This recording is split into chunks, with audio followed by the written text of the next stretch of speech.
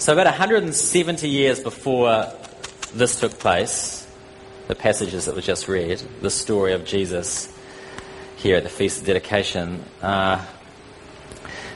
this area was ruled by a Syrian emperor called Antiochus Epiphanes. And he was a radical Hellenizer, which meant that he wanted to spread the Greek religion across all of his territories. And so when he took over this area, when he got into Jerusalem, he desecrated the temple, he turned it into a brothel, he forced pork down the throats of the priests, he tore down the altar, and he put up a statue of Zeus. So as you can imagine, the locals, that didn't go down very well. It was the worst thing that could happen. And so what are they going to do, though? The Syrians were an incredibly powerful force, and there's records of how big a force they were. There was 50,000 foot soldiers, 10,000 horsemen, 300 armoured elephants. I know, isn't that? It's wild, right? It's like a real thing. So what did the Israelites do? Well, they learned the fine art of guerrilla warfare, is what they did. So they're led by a guy called Judas Maccabeus, also known as Judas the Hammer, was his nickname, and led by Judas. The local boys got together, and they actually managed to defeat the invaders and take back the temple. And the temple was rededicated, and each year the Jews celebrated this feast called the Feast of Dedication. And later on, it's called known now as Hanukkah. So, John 10:22. At the time of the Feast of Dedication, what we've just talked about, it says it was winter. Jesus was walking in the temple in the colonnade of Solomon. Now, you know that John was a very careful writer. He doesn't throw out details willy-nilly. So, and there's a lot of details in this first line, isn't there? Why is that? Why is that? The feast, the season, the temperature, the exact location. None of this is really necessary, is it?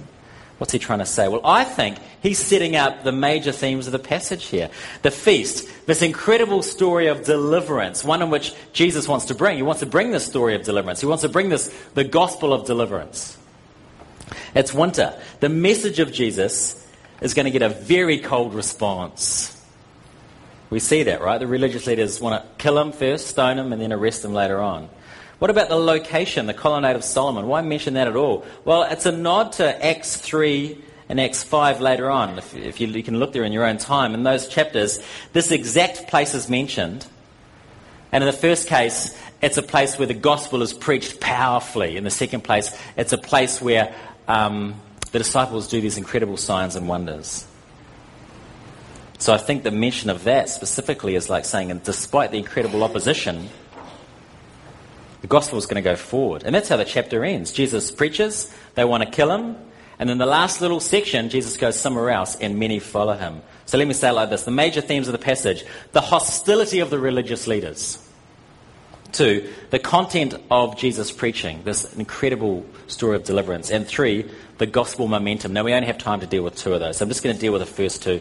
So let's go at it. Let's get right into the guts of the story and see how it plays out. We'll begin with hostility.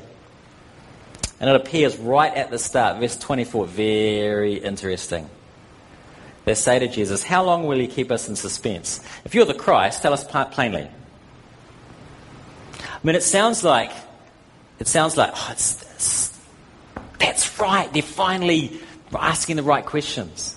No, I don't think so. I think they're trying to provide an opportunity for Jesus to incriminate himself. I don't think this is a genuine Christian. They are not searching for truth. This is not, "Jesus, we're on the fence here. We could go either way. Tell us who you are. Whatever you say, we'll believe you. What you say, anything. Just tell us, we'll believe you. The Father and I are one. Right, we're going to kill you." No, it's this suspense word that they use here. Why are you keeping us in suspense? That's the question is more. The question is more, how long are you going to annoy us for? That would be another translation. How long are you going to annoy us for? How long do we have to put up with you? Given what happens later, they just want Jesus to clearly say something so they have an excuse to kill him or arrest him. Say the words, Jesus, and then we can stone you. Then we can get rid of you because you're a problem to us. And it's not just their words that are hostile, it's how they sort of box Jesus in. It says they, sort of surround Jesus there. They actually encircle him, is what it means. In a very threatening way, that's what the passage is implying. They're looking for a reason to kill him. And what's the problem that they have? Well, ironically, it's them that's actually threatened. They say it more clearly in John 11:48. Let me read it to you. John 11:48. If we let him go on like this, everyone will believe in him, and the Romans will come and take away both our place and our nation. So in their mind, Jesus is a threat to the whole fabric of their country, the whole religious fabric of their country. So the Pharisees are looking at him saying he's an incredible threat to our status and our power, because we've got a really good thing going here. And they needed him gone. And the hostility was so acute that they were willing to break the law. They were willing to put him to death, which they couldn't do. Under Roman law, the Romans reserved the right for capital punishment, but they were ignoring that. So what does Jesus do? And it's really interesting. And we'll call it the Jesus maneuver. That's the part of the passage that you might not have really understood what was going on, because it's not really obvious what's happening there. Verses 31 to 39, the Jesus maneuver. So the Pharisees are on the brink of killing him for blasphemy.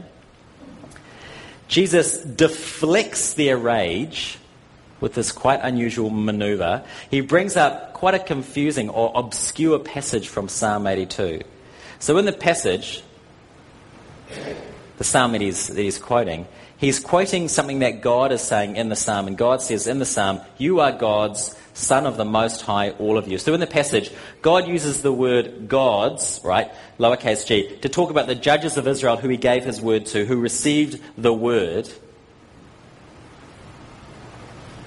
What's interesting is Jesus doesn't go to, you'd think if he's trying to protect himself here and build this really super airtight argument, he'd bring up stuff about, Messiah being born in Bethlehem and talk about being born. There's like a million places he could have gone, and he goes to this.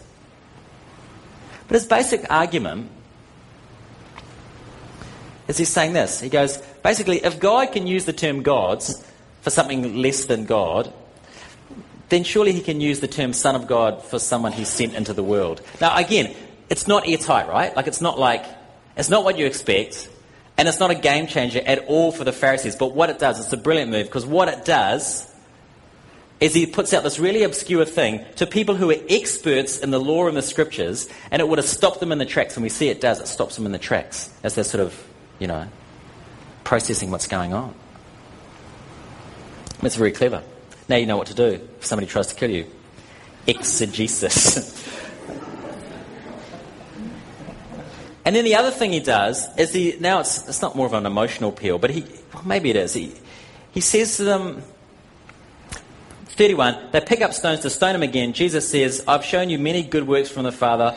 For which of them are you going to stone me?" So he does the obscure thing first, and they're kind of like, hang on, I overthink about this. And then he gives them a chance to think about what he just said there. And he demands that they think through his life. He says to them, of all the things that I've done, which you know about, the healings, the wonders, the miracles, the feeding of the 5,000, the healing of the blind man, the healing of the long-term paralytic, of all of those things. So of those things, which of those things are you killing me for now? The Greek is even sharper. The word good there, it actually means beautiful. It means beautiful. So the good there is not like morally good, it's like beautiful. Of all the beautiful things that I have done, for which one are you about to stone me? So remember, the Pharisees are on the brink of stoning Jesus to death. He diffuses the situation. It's not his time to die. He diffuses the situation with first this obscure reference which stops them. He says, now think about my life. What are you going to kill me for now? And that buys him a bit of time. It buys him like 30 seconds. 30 seconds. Just before they try to arrest him again. And what does he do with that time? He stopped them. He stalled them. He's got a window of opportunity. What does he do with that breathing space? Remarkably, he makes an appeal to them. Which I just think is astounding. He doesn't at that point do a runner. He doesn't at that point call down 1,000,000 angels and sort of wipe them off the face of the earth. He says this, verse 37, if I am not doing the works of my Father, then do not believe me. But if I do them, even though you do not believe me, believe the works, that you may know and understand that the Father is in me and I am in the Father. Look, he says, you don't believe my words. At least consider what I've done. At least consider how I've lived. Because perhaps in doing that, they'll grow into a more fuller knowledge and understanding. Jesus buys time so that he can say to the guys that want to kill him, come to me. That strikes me as incredibly merciful. Isn't that remarkable? Where does his heart go?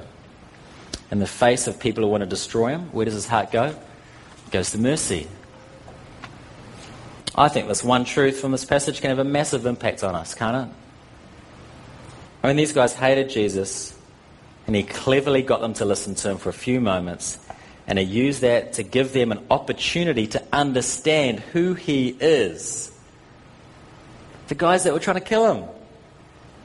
You think you've messed up? You think you've ignored Jesus a little bit too long? You think you've got problems? Jesus looks at you and he just wants to show you mercy, folks. He wants to forgive you. He wants to give you a second chance, a third chance, a fourth chance. And you think, yeah, but God does judge, doesn't he? Absolutely he does. Of course God judges. But let me say it like this. That in Isaiah 28 is an oracle all about judgment. So if you're looking for something to read about judgment, that's not a bad one. An oracle of judgment against Israel. Let me read verse 21 to you here. The Lord will rise up as he did in Mount Perazim. He will rouse himself as in the valley of Gibeon to do his work, his strange work, and perform his task, his alien task. His strange work, his alien task. What is that? What is he talking about? He's talking about judgment. That's how the Bible describes judgment. The work of judgment is foreign to God's deepest desires. God's proper work, what he does that best expresses his nature, is to give life, is to give grace, is to give mercy, is to give love. He does punish sin. He will judge. But it's his alien work. And we see that in this passage. These guys that want to kill him, he just wants to show them mercy, wants to show them mercy. He buys time to give them another chance. I think some people have the opposite idea, right? That God is intrinsically wrathful, but he makes an exception for some people, and you're not sure about that one thing you did that one time, and whether there's mercy for that, and you don't even like to think about it. You don't like the fact that I'm bringing it up now, because then you have to think about it. Folks, if Jesus has mercy for this group of people who want to kill him, you're probably okay. You're probably doing all right. His heart towards you is mercy and forgiveness, and is this ongoing offer of life. That's how God is thinking about you, this ongoing offer of life. Right. Hostility. Section 2 here. Let's move on to the heart of what Jesus says here. Let me read it to you. I'm just going to read 27 to 30 to you again. My sheep hear my voice. I know them and they follow me. I give them eternal life and they'll never perish, and no one will snatch them out of my hand. My Father who has given them to me is greater than all, and no one is able to snatch them out of the Father's hand. I and the Father are one. So in these 3 verses, Jesus paints this incredible picture of what it means to be a believer in the church. And do you see how it describes the role of the Christian here? 2 things it says about the Christian. There's a role of the Christian, there's a role of Jesus. 2 things it says about the role of the Christian. 1, to listen to Jesus. My sheep hear my voice. We are Christ listeners. The second thing, the way it describes the role of Christians, it says what we do. We walk with Jesus. Verse 27 again. They follow me. We don't just talk it up. We believe that what we believe makes a difference in how we live. If it doesn't, perhaps maybe we don't believe it. So that's what we do. That's our role. Now listen. We listen and we walk. We listen, we walk. We listen, we walk. Now Jesus' role, when describing what it means to be a believer, what does it say about what Jesus does for us? 2 things. He knows us. He keeps us. He knows us. He keeps us. Verse 27. I know them. And then all the snatch stuff after that. We'll get there. Now let's look at the first one. He knows us. My sheep hear my voice. I know them. We are not a project to Jesus. It's not like, ticking boxes on a wall. Right, got him, got her, got her. No, he knows us. The creator of the universe knows us. Christians are people Jesus is getting to know, experientially. And the verb here in the Greek is present tense continual. It's now and it's ongoing. You're talking to each other. You're experiencing each other, getting to know each other better. I hope you know this. I hope you realize that everything we do here, everything we do, we come to church, we sit down and we kneel, we stand and we say this. And we talk to people. We do this. And we, all of it. It's all about getting to know Jesus. There are some things that some habits or some attitudes or some paradigms that can steal this idea away from us. There's some things that can take that very central idea away from us. One of them is sort of making this whole thing, everything we do about rule keeping. I mean, you probably know this, legalism. But it's a very attractive legalism, of course, because it gives us a vague sense of security. It puts salvation in our own hands. And we kind of like that, I don't have time to talk about that one, so we'll move on, right? The other two I want to talk about briefly, two attitudes which they can suck the relational aspect out of Christianity are, one, naive optimism, and two, cynicism. And they're actually related things. Now I'm going to quote a couple of longish quotes from a great book called The Praying Life, Connecting with God in a Distracting World. If you're looking for a book to read, great book. The Praying Life, Connecting with God in a Distracting World. So, a couple of quotes which will explain how cynicism and naive optimism can ruin our connection with God. First, cynicism. Quote, cynicism begins with the wry assurance that everyone has an angle. Behind every silver lining is a cloud. The cynic is always observing, critiquing, but never engaging, loving and hoping. Cynicism leaves us doubting, unable to dream. That combination shuts down our hearts and we just show up for life, going through the motions. That's easy to do, you know that, right? Just going through the motions. To be cynical is to be distant while offering a false sense of intimacy, of being in the know. Cynicism actually destroys intimacy. It leads to a creeping bitterness that can deaden and destroy the spirit. And how does it affect us? One of the things it does, it ruins our prayer life. The quote continues, a praying life is the opposite of what we just described here. Praying life is engaged with evil. It doesn't take no for an answer. The psalmist was in God's face, hoping, dreaming, asking. Prayer is feisty. Cynicism, on the other hand, merely critiques. It's passive, cocooning itself from the passions of the great cosmic battle we're engaged in. It is without hope. That's how cynicism can affect you. That's how cynicism can suck the relationship aspect of your Christianity away. Now, the other one, naive optimism, which you might think is not too bad, and I quote here, at first glance, genuine faith and naive optimism appear identical since both foster confidence and hope. But the similarity is only surface deep. Genuine faith comes from knowing my Heavenly Father loves, enjoys, and cares for me. Naive optimism is groundless. It's a childlike trust without the loving Father. In cynicism, we can't pray because everything is out of control, little as possible. That's what the cynic thinks. In naive optimism, we don't pray because everything's under control. It's all right. Well, there's tons more we could say about this here, but I want to move on. But both of these attitudes here, which you may be familiar with, can suck the life out of a relationship with Jesus. They're the big ones. And if you relate to those, goodness, what do I say? Come back to Jesus. Bring these attitudes to Jesus. Ask for his forgiveness. Ask for his healing in your heart. If you don't know what to pray, you don't know how to pray, we have these folks over here that pray every week, right? They would love to come and pray with you. If you don't feel confident talking to your mates about this, your friends, go and see these guys over here. They would love to pray with you. We must move on. Now remember, finishing up soon here, remember where we are in the sermon. Okay, first section, hostility. Second section was the core of Jesus' message, the story of deliverance. So we're talking about what it means to be a believer. There are two things we do. We listen to Christ. We walk with Christ.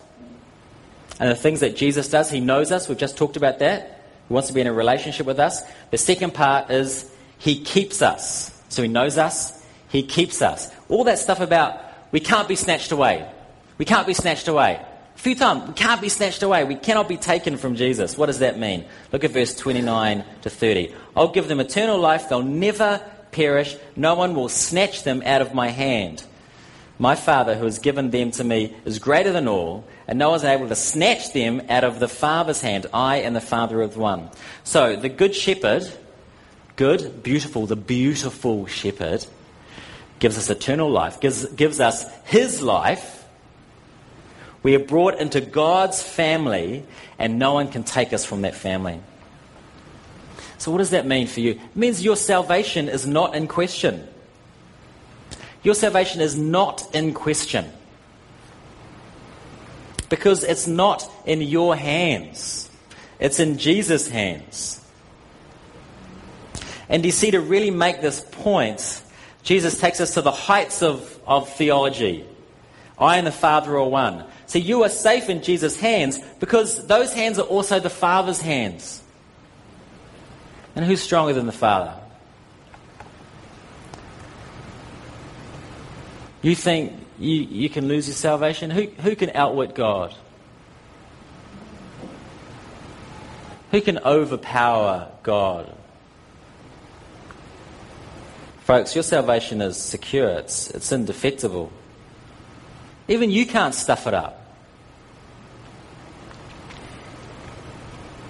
You should not have any anxiety about this. This should be one of the things that you have incredible assurance about. Okay, we're finishing up here. We're coming to the table shortly. And given this, I think when we come to the table, we should come with great thanksgiving and joy, because it is an awesome thing that we're celebrating here. It is easy to go through the motions, and sometimes that's just going to happen because you're distracted. But you know, there's one person I give to communion every time we do communion, and this one person, I put the bread in his hand, and he goes like this and sort of bounces the bread a little bit, like he's weighing it. And I've never asked him about it, but I'm pretty sure what he's doing is he wants to feel the weight of what he's doing. Because it's a really big deal what we're celebrating here. And what this guarantees is your salvation. And what it says is that it's assured because it's in Jesus' hands, and Jesus' hands are the Father's hands. Christ wants to know us. He wants to know you so bad that he would rather go through death. He would rather die than be without your company. And nothing can separate that. And nothing can break up that relationship. And tonight we're going to celebrate it. Amen.